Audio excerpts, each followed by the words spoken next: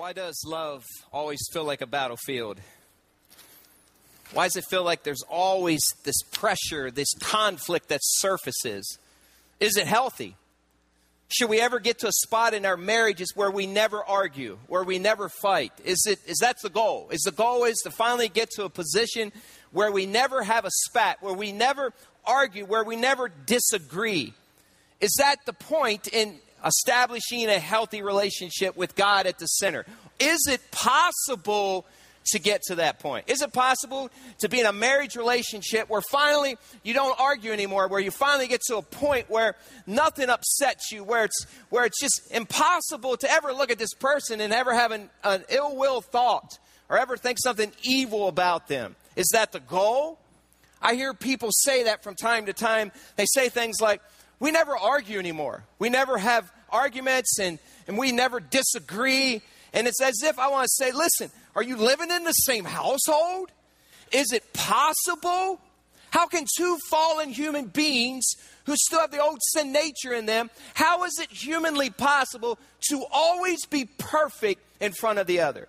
Either you have decided to not address problems and suppress your relationship, or you're just flat out lying. So when I hear people say that, I don't say, well, that's what I want and that's what I need. Now, the whole other side, swing the chart the other way, the needle the other way. I'm not saying today that. I'm saying Pastor Jim is saying, hey, arguing is the thing we should do. Just do as much as possible. And I'll use my personality alphabet letters, J-E-R-K. He said it's okay. Go ahead and use that. No, I didn't say that. But I will say this. I think, personally, that conflict can be good for a marriage relationship, especially if it's handled well. I mean, think about how in the world can two people who have lived independently of each other, who have patterns, who have made choices, how is it possible to bring them together when they've never shared things together? When they move into a house bringing what they observe as okay and what they observe as acceptable. Bring them together and say, live in perfect harmony. I mean, sometimes it starts with the simplest things. I mean, think about it. If this has been your journey, it can start with how you squeeze the toothpaste. Do you squeeze from the center or do you roll it up? I mean, you can go a little bit for that when you're first married. You walk through that infatuation stage where, you don't oversee it. You're just madly in love with that person. And so you look at that toothpaste and it doesn't bother you. If you're a person who rolls from the end and he's squeezing from the middle, you just grab a hold of it and roll a little bit. And so you do that for a day or two or maybe 3 weeks. And you just say, I love him. I love him. And it goes on for 3 to 4 months. And finally it's starting like, I love him. I hate him. I hate him. I hate him. I hate him. It's amazing how that turns so quickly. We're human beings. I mean, even the way maybe you're from the background, that you were the dude and you had some dude roommates and you walked into your pad and you didn't take your shoes off when you came in the door. And so you walked through the house with your shoes. You sat down in the couch and you put your feet up on the ottoman with the shoes on. That's what dudes did. And maybe her background, you always took your shoes off. And so for the first couple of weeks, first couple of months, it's not so bad. He walks in, you just love him, and I just love you, baby. And he tracks across, and you just clean it up, and you get the vacuum cleaner, and you're just glad to serve him. 3 or 4 months, he walks in with his shoes, and you don't say anything at first, but boy, if he could read your mind, I love him, I hate him, I hate him, I hate him. I mean, it's amazing. So if you've never walked down that journey, then you're not alive in this room here today. I mean, just the simple things that unroll and unpack arguments. How about maybe you're the female and you've always clipped your toenails in the tub? There's no big deal. You sit there, you soak, and you clip your toenails. And so he follows up behind you one day. He normally takes a shower, and this day he decides he's tired, he's achy. He decides just to take a bath, and he sits down. It's like, ooh. And he's like, you clipped your toenail? Yeah. And he says, why? Didn't you rinse the tub out before you got in? No, we don't rinse out the tub. We just get in the tub.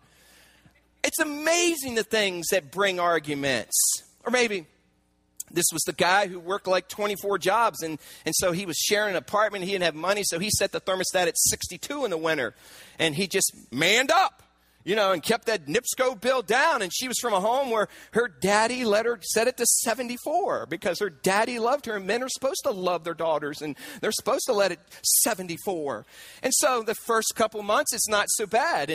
And you're the woman, and it's 62 degrees, and you're just shivering, walking around the house, and you got blanket. Oh, I'll just get another blanket, baby. I love you. I love you. I love you. I hate you. I hate you. I hate you. Conflict will happen. It's inevitable. It is humanly impossible for two human beings to ever spend any large amount of time together without some trouble surfacing. And if someone tells you that it is possible, they're lying. It is impossible to live in a perfect way as fallen human beings, even spirit-filled human beings. Now, conflict isn't bad. If it's handled in a proper way, in a Christ-centered way, it can make your relationship stronger. You'll see that today as we walk through this journey. I want you to grab your Bibles, and I want you to turn to 1 Corinthians chapter 7. And we're going to set this message up today, and we're going to see that every marriage is messy. There is conflict. If you need a Bible, hold your hand up. Our ushers will be glad to put one in your hand. And I want you to turn to 1 Corinthians chapter 7 in the New Testament. 1 Corinthians chapter 7 and verse 25. 1 Corinthians chapter 7 and we're going to read verses 25 through 28. When you find that, stand. We'll read it together in both venues, in the link and in the main. Let's read 1 Corinthians 7, verse 25 to 28. This is Paul's letter. This chapter deals with marriage. And so he's talking about a lot of components of marriage. And in the midst of this discourse, he begins to say this. Verse 25 to 28. Let's read it together. Ready? Read. Now, about virgins, I have no command from the Lord, but I give a judgment as one who by the Lord's mercy is trustworthy. Because of the present crisis, I think it is good for you to remain as you are. Are you married? Do not seek a divorce. Are you unmarried? Do not look for a wife. But if you do marry, you have not sinned. And if a virgin marries, she has not sinned. But those who marry will face many troubles in this life. I want to spare you of this. You may have a seat. Paul himself fesses up and says that you will have troubles in this life when you're married. There will be conflict. There will be problems. He even says that if possible, if that's the path that God is taking on you and you're single, remain single. You have less problems. You don't have to deal with the conflict of another person living in your residence. Paul is saying clearly to this, that conflict is inevitable. I want to set this message up, and I'm going to give you 3 things that I believe are important when it comes to a disagreement, when it comes to an argument. These 3 things, you must always, in the top of your mind, you must say, this is the goal in this argument. This is what I want to happen with our disagreement. This must happen in order for it to be a Christ-centered conflict, disagreement, argument. This is how we should settle it. I want you to take notes today because you might walk out of here and you're going to think you remember all this. This is great information. If you're interested in having your marriage go to the next level, husbands, don't depend on your wife. Wives, don't depend on your husbands. This is your chance for you to ante up. So I encourage you to take notes today. Here are 3 things. You won't see them on the screen, but listen to them. Here are 3 things that you must keep as a goal for all conflict. The first one is this. Stay focused on resolving the problem, not focusing on the person and fixing the person. Stay focused on resolving the problem, not staying focused on the person and fixing the person. In other words, when a disagreement arises, focus on the problem. Don't focus on the person and the fault of the person. Address the problem. So when a problem surfaces, a disagreement, don't attack the person. Attack the problem. That keeps you from throwing words that you shouldn't throw at each other. Secondly, always manage your emotions. So as this storm is brewing inside of your heart, inside of your mind and your emotions, remember, back away and say, God, help me to remain controlled. The fruit of the Spirit has self-control. self-control. So manage your emotions. If you say anything out of anger, know what you are able and capable of handling. We're going to talk throughout this message, when is a good time to argue? And so if it isn't a time when you can manage your emotions, then say, time out, we need to address this later. But manage your emotions. Always keep this in mind. It's so important. It's not the person you're after. It's the problem you're after resolving.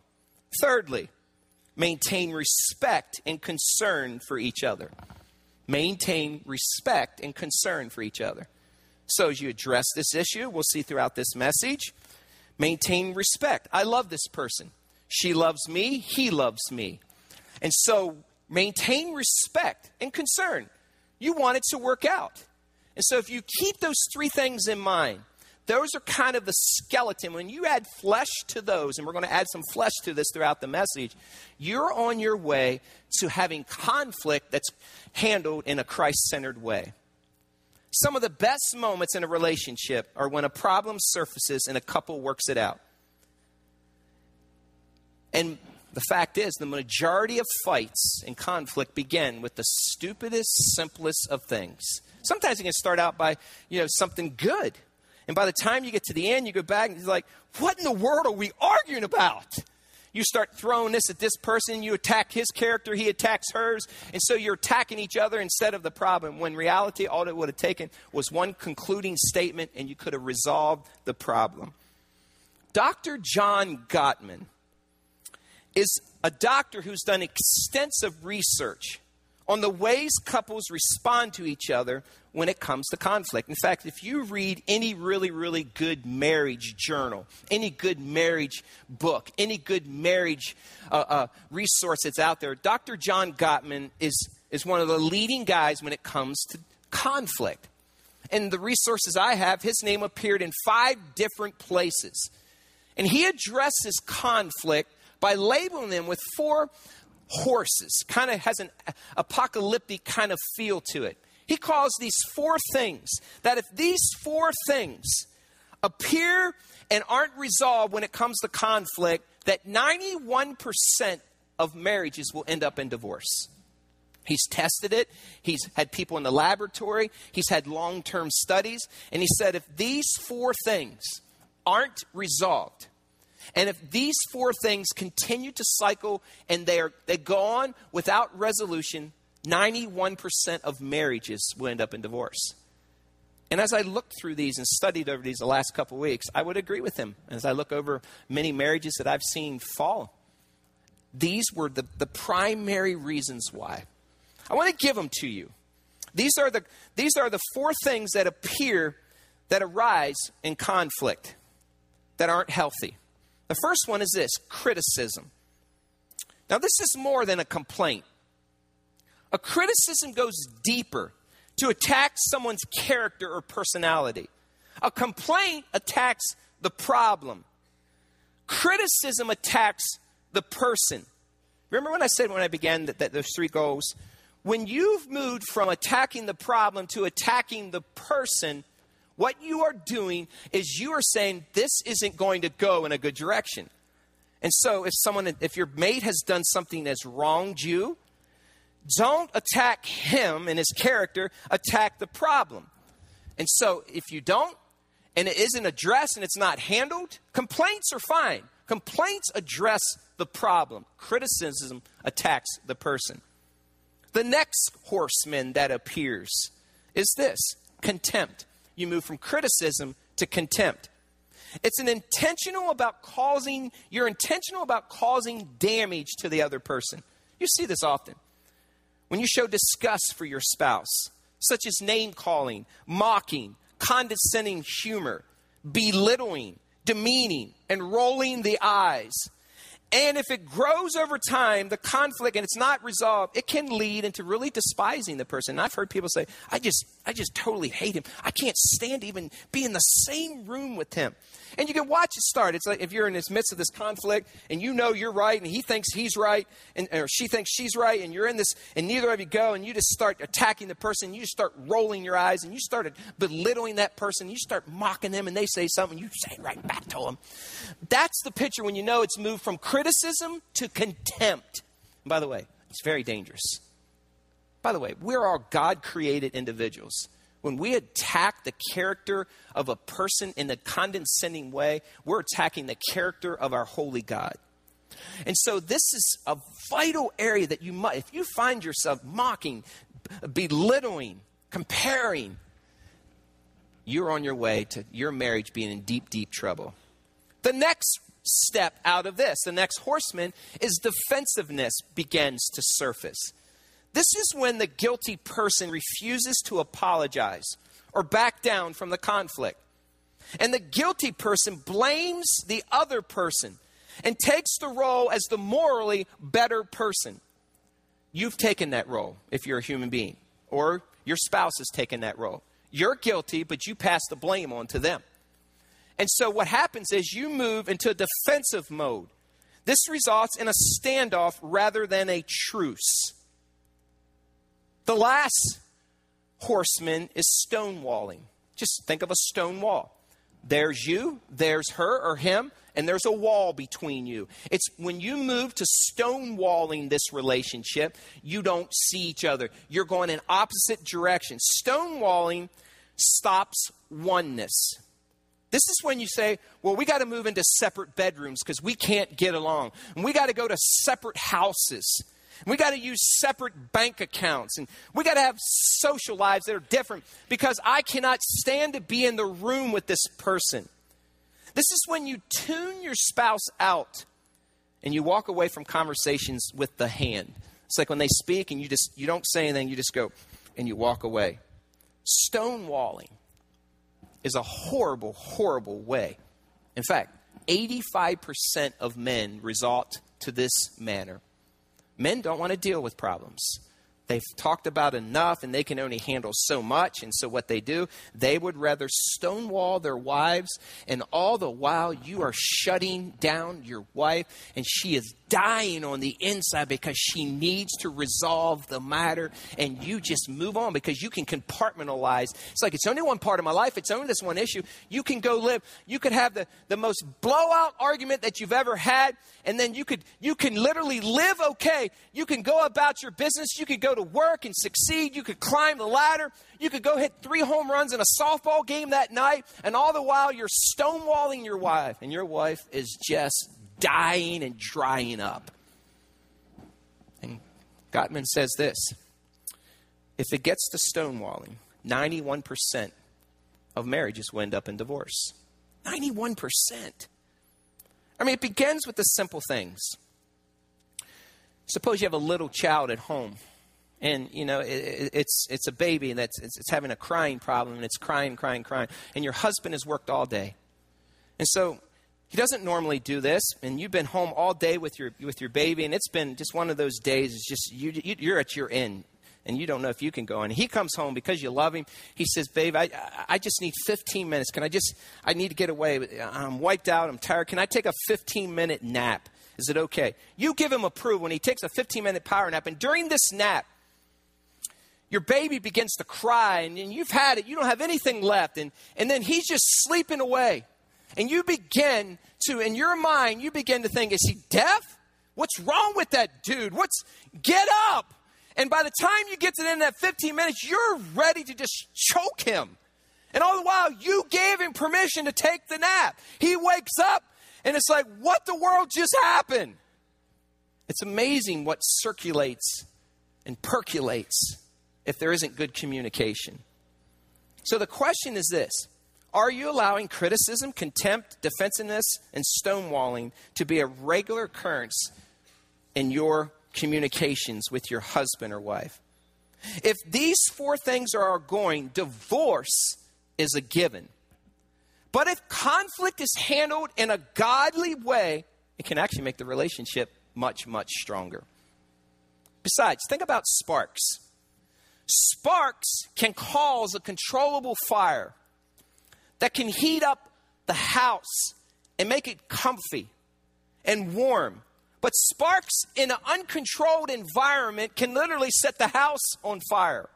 So sparks intrinsically having a spatter or having sparks isn't intrinsically bad. It's what you do with those sparks and what kind of environment. If it's in a controlled environment with two adults who talk it out, who allow Christ to be the middle of this and allow the Holy Spirit to speak through them, sparks aren't bad. I mean, think about it. If you were to start a fire, you need sparks. Now, if you would take these sparks and you put it in a controlled environment and you were to light some logs in a fireplace in your home, that's comfy.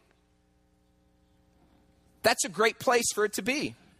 That would be a great place for you to have a romantic gathering. The same sparks that made that fire in a controlled environment is good. But if you would take those same sparks and you put them in an uncontrolled environment in your trash can and you walked away, you could burn the house down.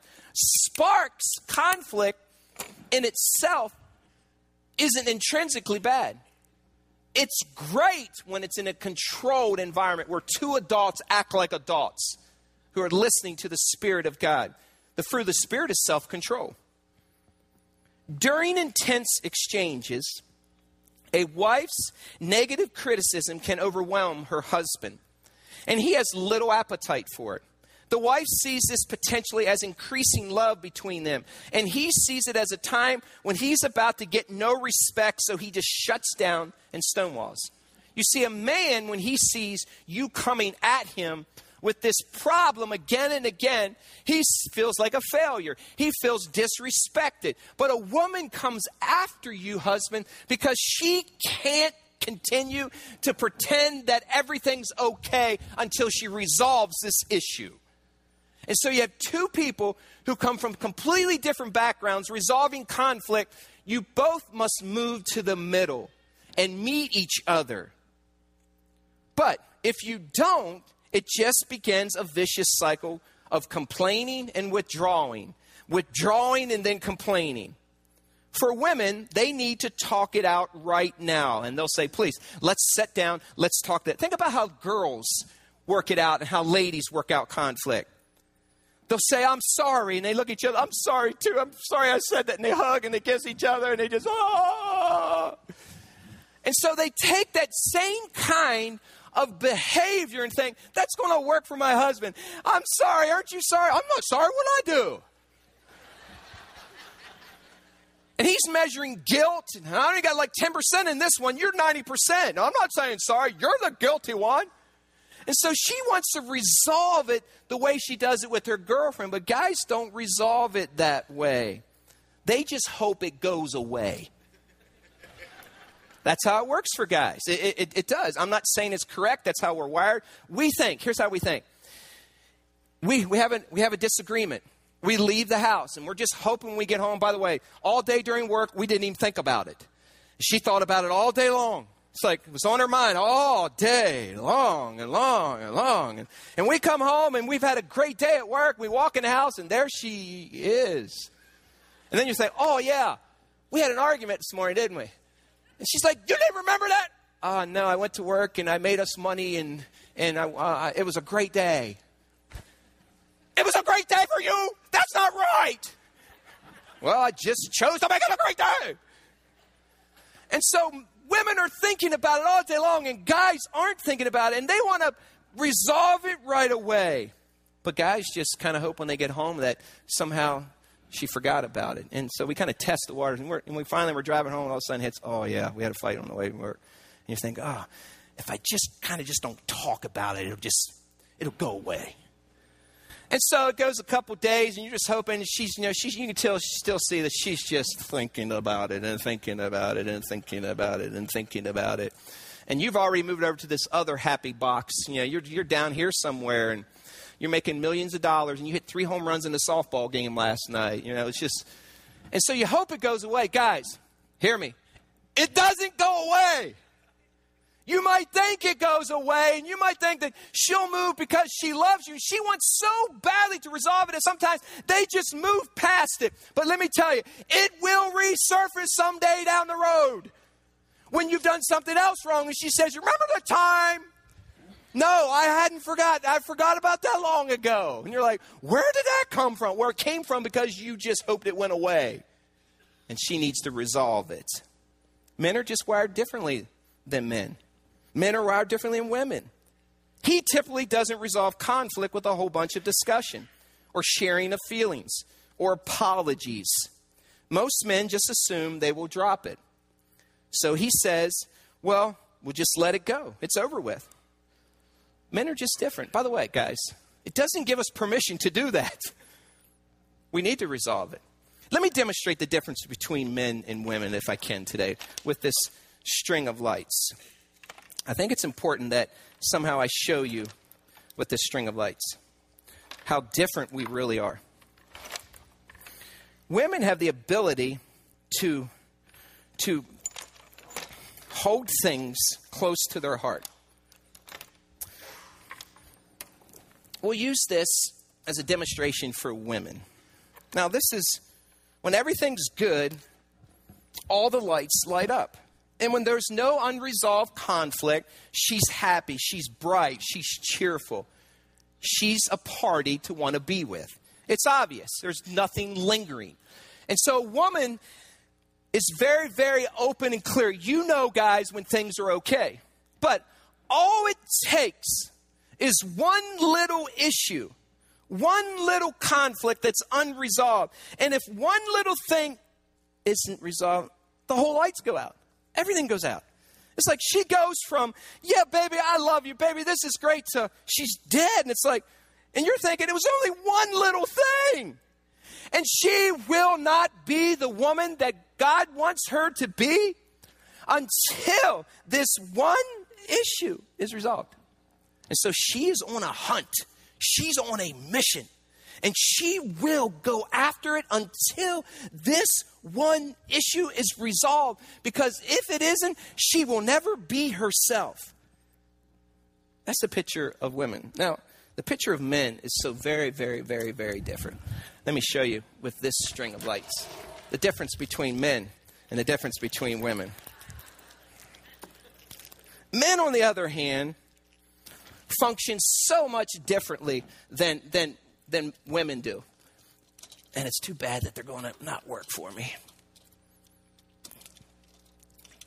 Because it's a great illustration. Boy, I have to talk this through. Men, on the other hand, in the first service, I did this. We'll get another string of lights. You could take all these lights, and men could have one situation, that an argument, and that one argument might just be one piece, and the rest of the lights would remain on in a man's life. But for women, if one little thing isn't taken care of, then all the lights are out. But for men, you could have multiple encounters. Oh, how about that? Oh, yeah, we argued over this. And you know what happened? The lights remain on. There lies a difference between men and women. Men could have a string with only one light lit, and he is out partying it up, and she's like, how can you do that? It's because men compartmentalize. That's what they do. Men just compartmentalize what they're doing.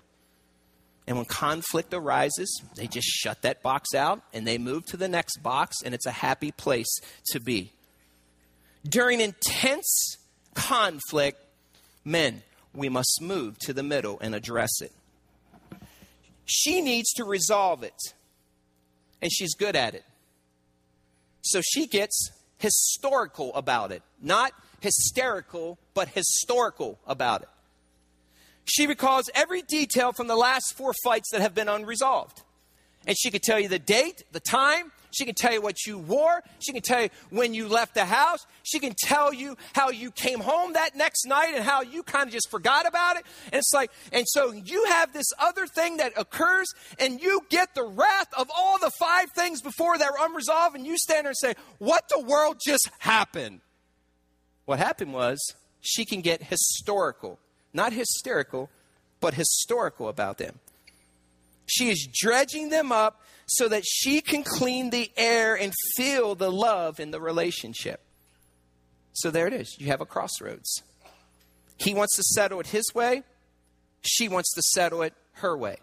She wants to hunt you down, and she wants to talk about it right now. And you want to just say, hey, we'll get to it later. But you got to move to the middle. So what do you do when you move to the middle? How do you resolve this conflict? Let me give you some really, really good advice. Proverbs 15:1 reminds us of this when we have conflict. A gentle word turns away wrath. So when you see your spouse, don't allow those emotions that are brewing inside of you to come out. Proverbs talks a lot about how we control our tongue. In fact, it says just cut it off. You're better off just cutting it off. Make sure you're quick to listen and give a gentle response when working out conflict. And how do you do that? One of the first things you do is you affirm the other person. Even though you know they're wrong. Even though you think they're wrong. Even though at that moment you hate their guts. Even at the moment you hate his guts. Affirm them. Find something about them that is valuable. I always encourage to, before you walk through any conflict, pray for them. Before you go into the room even. If you can't at that moment look at her and pray with them, pray for it. Say, God, give me the words. God, I don't feel like resolving this right now. God, I'm not in a good place because I know I'm right. And this isn't good. So God, help me. It's amazing what the Spirit of the Lord can do in a man and a woman's heart when you bring God into the equation for conflict. So affirm her, affirm him. Pray before you go through this conflict. Set your selfish pride on the shelf and surrender your right to be right. You do not have to be right every single time. And some guys like to be right all of the time. Listen to me, guys. Set your ego at the door. Ladies, put your ego at the door. Remember, don't attack the person. Attack the problem. Next, remember who your enemy is. Remember this person that you said, I will and I do and I love you, is not your enemy. They're on your team. Picture it this way. You're going into this conflict. Maybe this will help you just visually. Picture a basketball game. Picture the one team sitting here on the bench. Picture another team sitting over here on the bench. Two teams on separate benches. This is the opposing team. This is your team. That team is a team you want to run the score up on. Now, when you look at your wife or your husband, they're on your bench. Quit trying to run the score up on your wife or your husband. Run the score up together on the enemy. The enemy isn't your mate. You're on the same team. And sometimes it's amazing if you just stop and say, wait a minute, we're on the same team. What kind of basketball team goes out and plays defense on their own guy? I mean, seriously, do you win that way? Your guy has the ball. He's driven up court, and you got three guys of your own team covering him. It just doesn't make sense. Remember, you're on the same team. Stop the blame game. Don't walk into this encounter and say, well, it's because of you, and you did this, and if it wasn't for you, then this wouldn't have happened. Repent of your wrongs. It's amazing what that happens when you just say, God, I'm probably at fault at this. And by the way, most, if not all conflict, both parties are at fault to some level. It always intrigues me when I sit with people or talk to people and I hear the story and I get this picture of how horrible he is. And he did this and I can't do this because of him. And I'm always wise enough to know I need to hear the other side. Because I could walk away with this story, boy, he's horrible. He's just no wonder. And then when I hear the other side, it's like, oh, she's horrible. And you see that we got to bring them together and recognize that you're both wrong. But listen, if you are the primary person that's wrong, repent of it. You know, guys, we can say, I am sorry. I know it's difficult. But I tell you what, you say I am sorry to your wife, it'll melt her heart. Apologize. Make that part of your vocabulary. Most individuals in a marriage don't fall out of love, they fall out of repentance. I see that happen all the time. You hear people, well, we just kind of fell out of love. We used to love each other. Well, listen, you didn't fall out of love. You fell out of repentance. You refused to repent. You refused to admit that you were wrong. You refused to say, you know what, God, I'm sorry. And when you live enough that pattern where you're always right and you're never sorry and you never repent, guess what's going to happen? Stonewalled. Bam! Separation. Listen, most marriages don't fall out of love. They fall out of repentance. You show me a broken heart. You show me a contrite spirit. You show me a humble man or a humble woman who goes to that person in love and says, we need to work this out, please. For the cause of Jesus Christ and what he did on the cross, I will show you conflict being handled in a godly way. Say the words, I'm sorry, guys. Women, say the words, I forgive you. We must be willing to say that. Now, I want to give you also, as I think through this, important to know when to fight, to know when to argue, to know how some fighting rules. Let me begin by saying this. When it comes to having good fighting rules, you must have a plan. You must just, if you don't have a plan or attack when it comes to conflict, then you will walk away totally frustrated and you will not get it resolved. Know when to handle the conflict. Know when to fight. Listen, 10:30 at night after you both had long days and you put the kids down, he's tired, you're both grumpy, isn't a good time to fight. You will not get anything good accomplished. You'll just go to bed mad and you'll do the Ephesians 4:26, which says, don't go to bed with anger, go to sleep being angry. You'll do the exact opposite of that. Know when to fight. So schedule. Say, hey, we got to resolve this. And guys, listen, if she's pushing for it, you need to follow through with it. Find a time when it works best. By the way, don't fight 5 minutes before your husband leaves in the morning for work or 5 minutes before your wife leaves for work. Don't have her day destroyed. By the way, ladies, his day won't be destroyed, but yours will. He's already moved on. And I know you don't like that. It's just the way it is.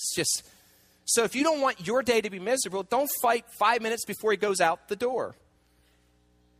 Know where to fight. I would do it in the privacy of your home. Don't do it in front of your kids and your children. Not on your way to church on Sunday morning. It's amazing how many little fights start because she was 5 minutes later than what you thought she was going to be. And you toot that horn just one too many times. That horn has caused more conflict on Sunday morning. And then you say, well, it's the 44th time. So you drive and the kids are sitting in the back like puppy dogs, just scared to death. And you come in and worship Jesus. Praise God from whom all blessings flow. And then you know you got to face each other on the way out of here. Right now, some of you are right there, aren't you? Know how to fight. By the way, don't try to answer and work out a fight over texting. You ever try to do that? Especially with a guy. Think about this. You ladies, you'll send this like this text, and you got, if you have a smartphone, when they get really long, they just keep blinging, bling, bling, bling, bling, bling, bling, and you're going. And then you write this paragraph, all these things, and he replies back, okay. Men and women are different. Ladies, you'll never win that fight. Never. Talk face to face. Do it in a godly way. One of the things that Ann and I do when we have conflict and disagreements, and we do, we have them, and try to draw a word picture. Like, if they've done something to you that's really hurt you and just damaged you, sometimes guys need to know that. And Ann has used word pictures for me before. She said, Jim, when you do that, she said, you ever seen a vase that had like beautiful flowers in it? And there was one flower that was all dried up and it was like it was wilted over. She says, when you said that, I felt like that flower. And I was like, oh, are you sure? Yeah. And I just keep picturing that flower. And so it helps me see. And so create word pictures, because we're dense, by the way. We can't always see. And do the same for her. And if she disrespects you somehow and and she says something to you that you just feel disrespected, tell her, say, when you said that, I felt like you took a 5-pound hammer to my head. And I just feel like I'm bleeding. And I am angry. Because blood and hammers hurt. Really? Yeah. Word pictures. Gary Smalley has a lot written in this area of how to draw word pictures. You see, the percentage of guilt is not the issue either, guys. The real issue is love and respect. You see, we like to keep percentages. And here's how it goes. See, a woman wants to be unconditionally loved, and a man wants to be unconditionally respected. Yet, when it comes to conflict, we're like this. Instead of moving towards the middle, we think, well, she is 74.73% guilty, and I'm not moving because I'm only the 26% guilty. And so, she's the guilty one. Listen, it has nothing to do with the degree. You're probably at some guilt. Give up your ego and move to the center. That's the picture of a healthy relationship. But the reason that's so challenging to move to the middle and admit and say, I'm sorry, guys, is when she says, I'm sorry, it's an increase of her love. But when a man says it, he fears he'll lose respect. This is especially true, by the way. If he says he's sorry for something and then she brings it up again because she isn't convinced he's sorry. Ladies, you got to give that over to God. If he worked through it and said he was sorry, you got to give that over to God. Because if you continue to bring that up, that will just push him away. Let me show you what I mean by that. Guys compartmentalize. We're able to compartmentalize. Like I said earlier, we could have one light bulb go out on our string and the rest of the light bulbs remain lit. We can have a good day. We could go out throughout the day and we could be just as jovial. We could be the best friend to our coworkers, to the rest of our family, and we're just really good. But for her, if that one issue isn't resolved, all of her lights are out. And so women have a tendency to be historical. They like to recall every fact. And so here's what happens. We get this brunt of all these other things. And so here's how it kind of happens. You thought that you said you were sorry. And so she has this tablet. And when the tablet comes out, you're like, oh, brother. And so you're coming after and resolving this one issue. And she's bringing all these things up from the past. Like September the 6th in 2007, when you said you would fix the oven. Well, I did fix it. Yeah, it took you 13 months. She remembers it. 13 months, 24 hours later, you did it. And you're like, man, I thought we resolved that. I told you I was sorry. Or then, in the midst of an argument, she brings up October the 12th, 2001, when you were late for that doctor's appointment and you were supposed to take your daughter to it. And then the doctor or your daughter calls you and says, Dad isn't here.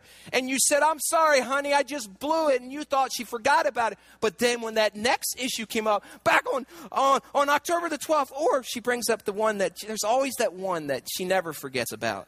January 5, 1984, the vacation from hell. You guys remember that one? And you're the blame for it. And so you've had a great day. And so you're thinking, I'm going to resolve this one issue, the one that we talked about. When was that we talked about that? Oh, yeah, remind me again. And she reminds you and you go back, okay, let's talk about that one. And so you're ready to talk about it. And then while you're there, she just brings all this other stuff. And you're like, where did that come from? Ladies, don't get historical. You got to remove your tablets. By the way, I know a God that created us who not only forgives us, but he chooses not to remember our sins anymore. And if we're supposed to follow him, it might be a good thing if you followed him too. And by the way, guys, don't say that to her in the midst of an argument, but that's what you should do. Because when the tablet comes out, And you know it's going to be one of those nights. She's standing at the door. Ladies, put your tablets away. Isn't that what 1 Corinthians 13:5 says? Keep no record of wrongs. Ladies, I also want to be pretty frank about something else. A man needs to be respected in your fight times. And one of the major conflicts that arises is who's leading in the family. My husband's unsaved. How am I supposed to follow him and let him lead if he doesn't have the heart of God? Or there's two Christians and you're just kind of the A personality and you like taking charge. And so he's kind of, he's not an A, he's a B personality. And you might think he's a J-E-R-K personality, but he's a B personality. And so you take rule. And so there's this fight in your home. Who's going to wear the pants in the home? Listen to me. Let me just settle the issue. He'd rather you not wear any pants, okay? That would settle the issue. I don't know why you want to wear them. That would settle a lot of issues.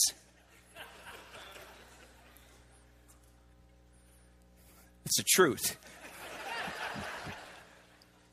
Don't ever overlook his insight.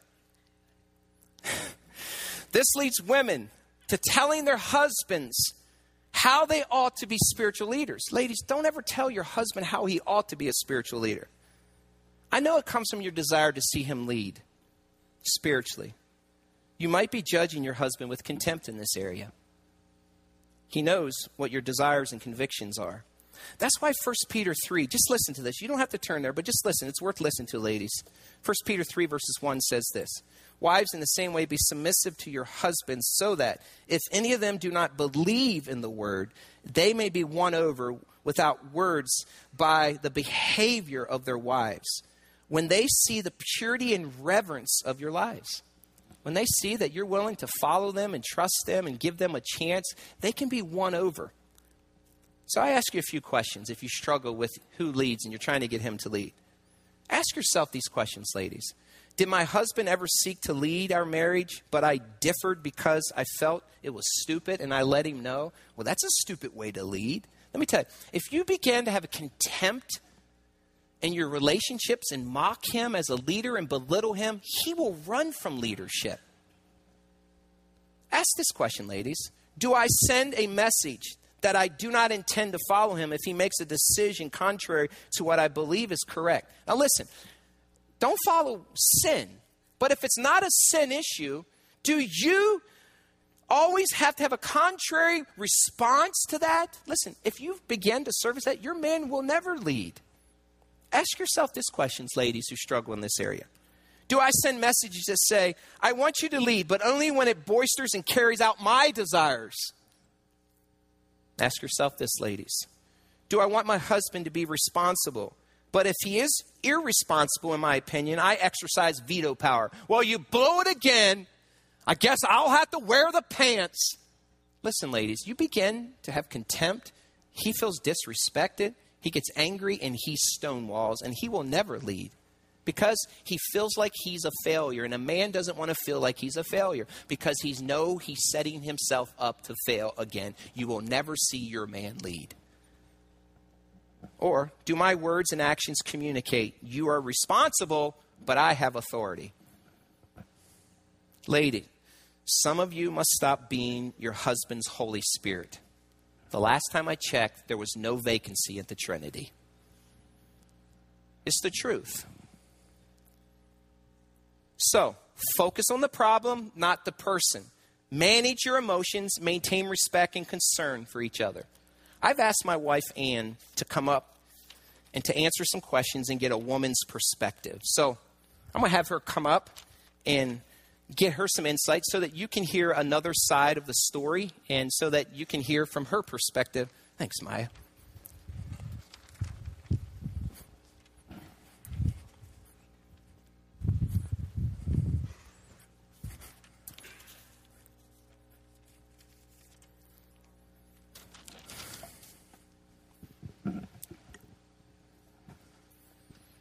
By the way, my wife and I do have disagreements, and that's hard for you to imagine that.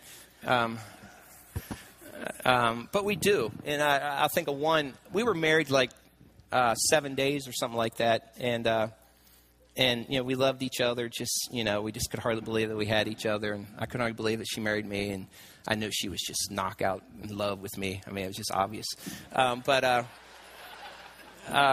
You can speak now. She's got a microphone. I got to be careful.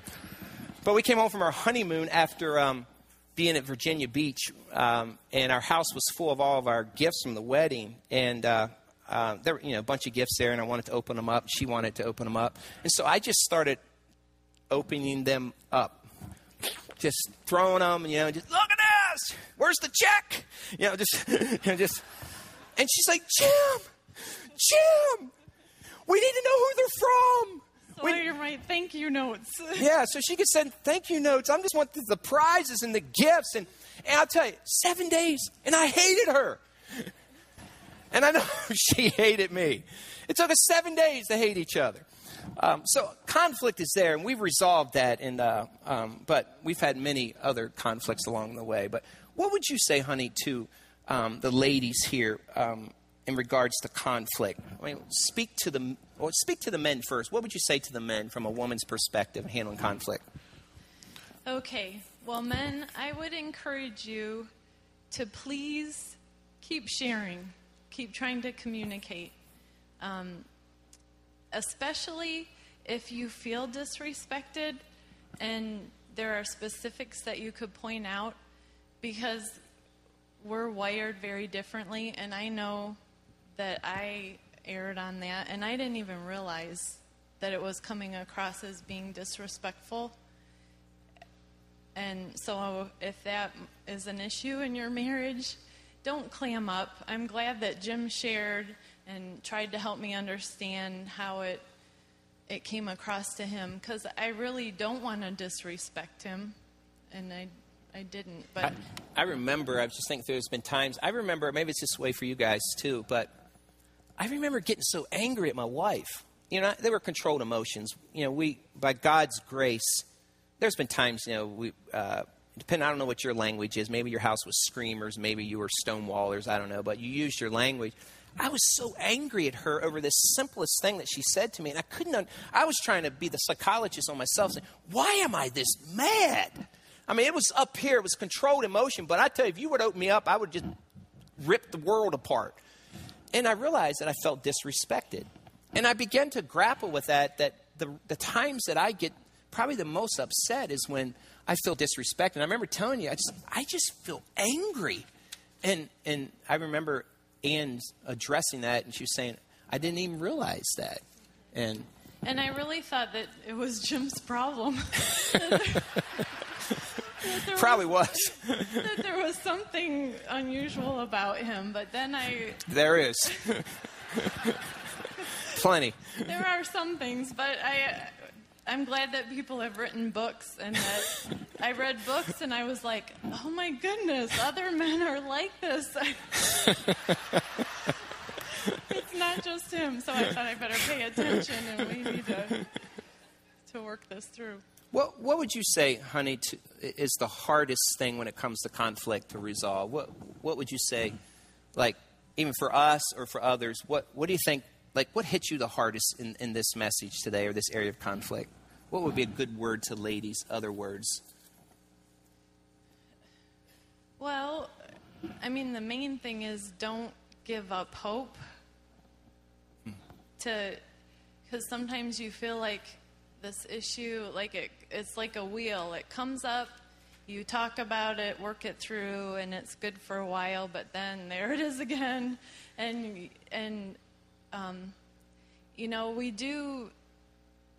women do sense that if there are issues, red flags, something that needs to be talked about. And I don't want to stereotype, but I think, for a rule that we see those things and we get tired of bringing them up. So what do you do, like, when I get the list from you? Okay. Because I do get the list from a wife once in a while. Yeah, and I want to represent the women here. All right, go.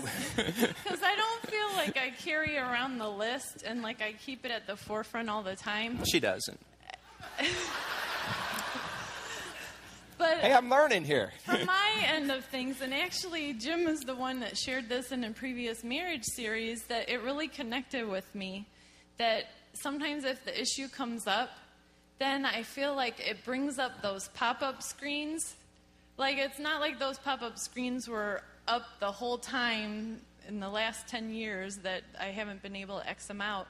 But if a similar thing that it makes me feel a similar way, or it'll trigger those screens will pop up again. And so it's not like I don't really feel like I've kept track of it or kept a log. That's how we feel, though. For us, it's like, oh, boy, the tablet. And I have to look at the 1 Corinthians where it talks about it doesn't keep a record of wrongs. And there's some nice verses in Proverbs about quarrelsome wives and drippy faucets and things like that, that I'm glad that you didn't share this morning, but I guess I have to bring them up because I'm sure they're there for a reason. And so it does make me think how I come across. By the way, you look good on screen up there. It's distracting. It is to me, too.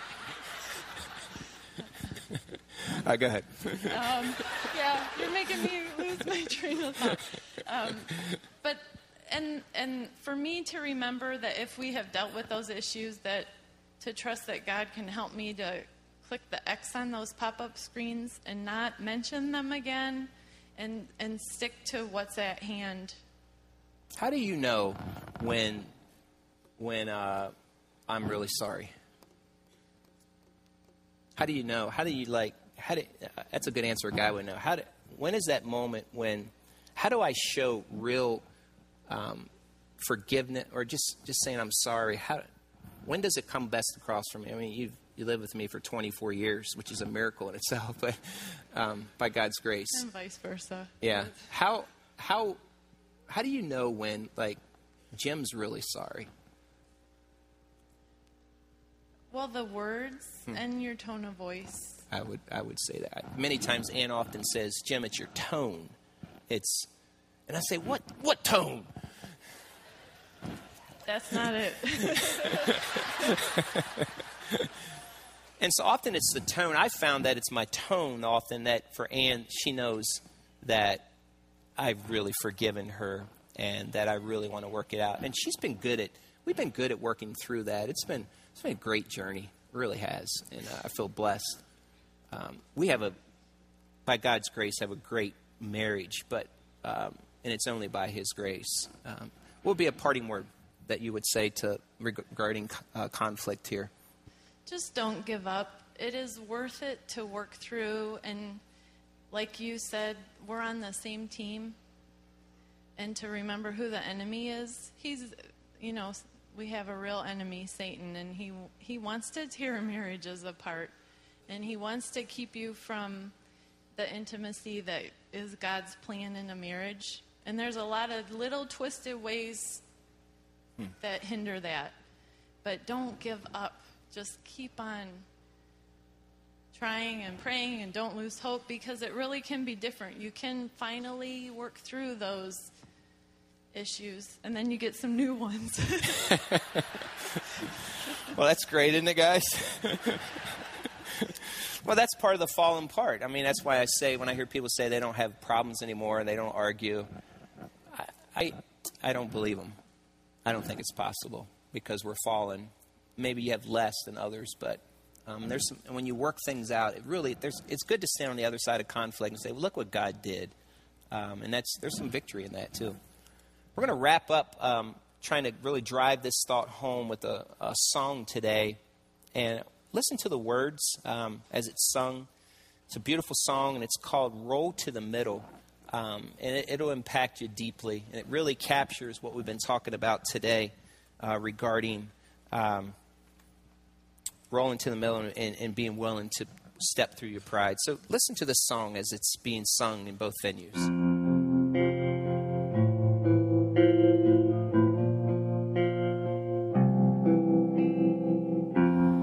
We just had a World War III here in our kitchen. We both thought the meanest things, and then we both said them. shot at each other till we lost ammunition.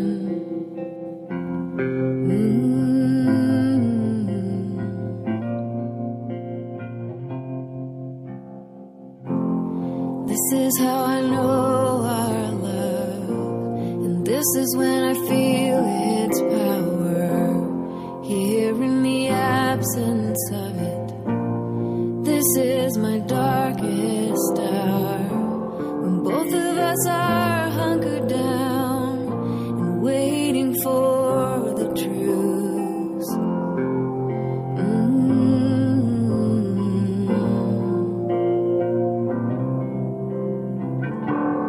All the complicated wars, they end pretty simple.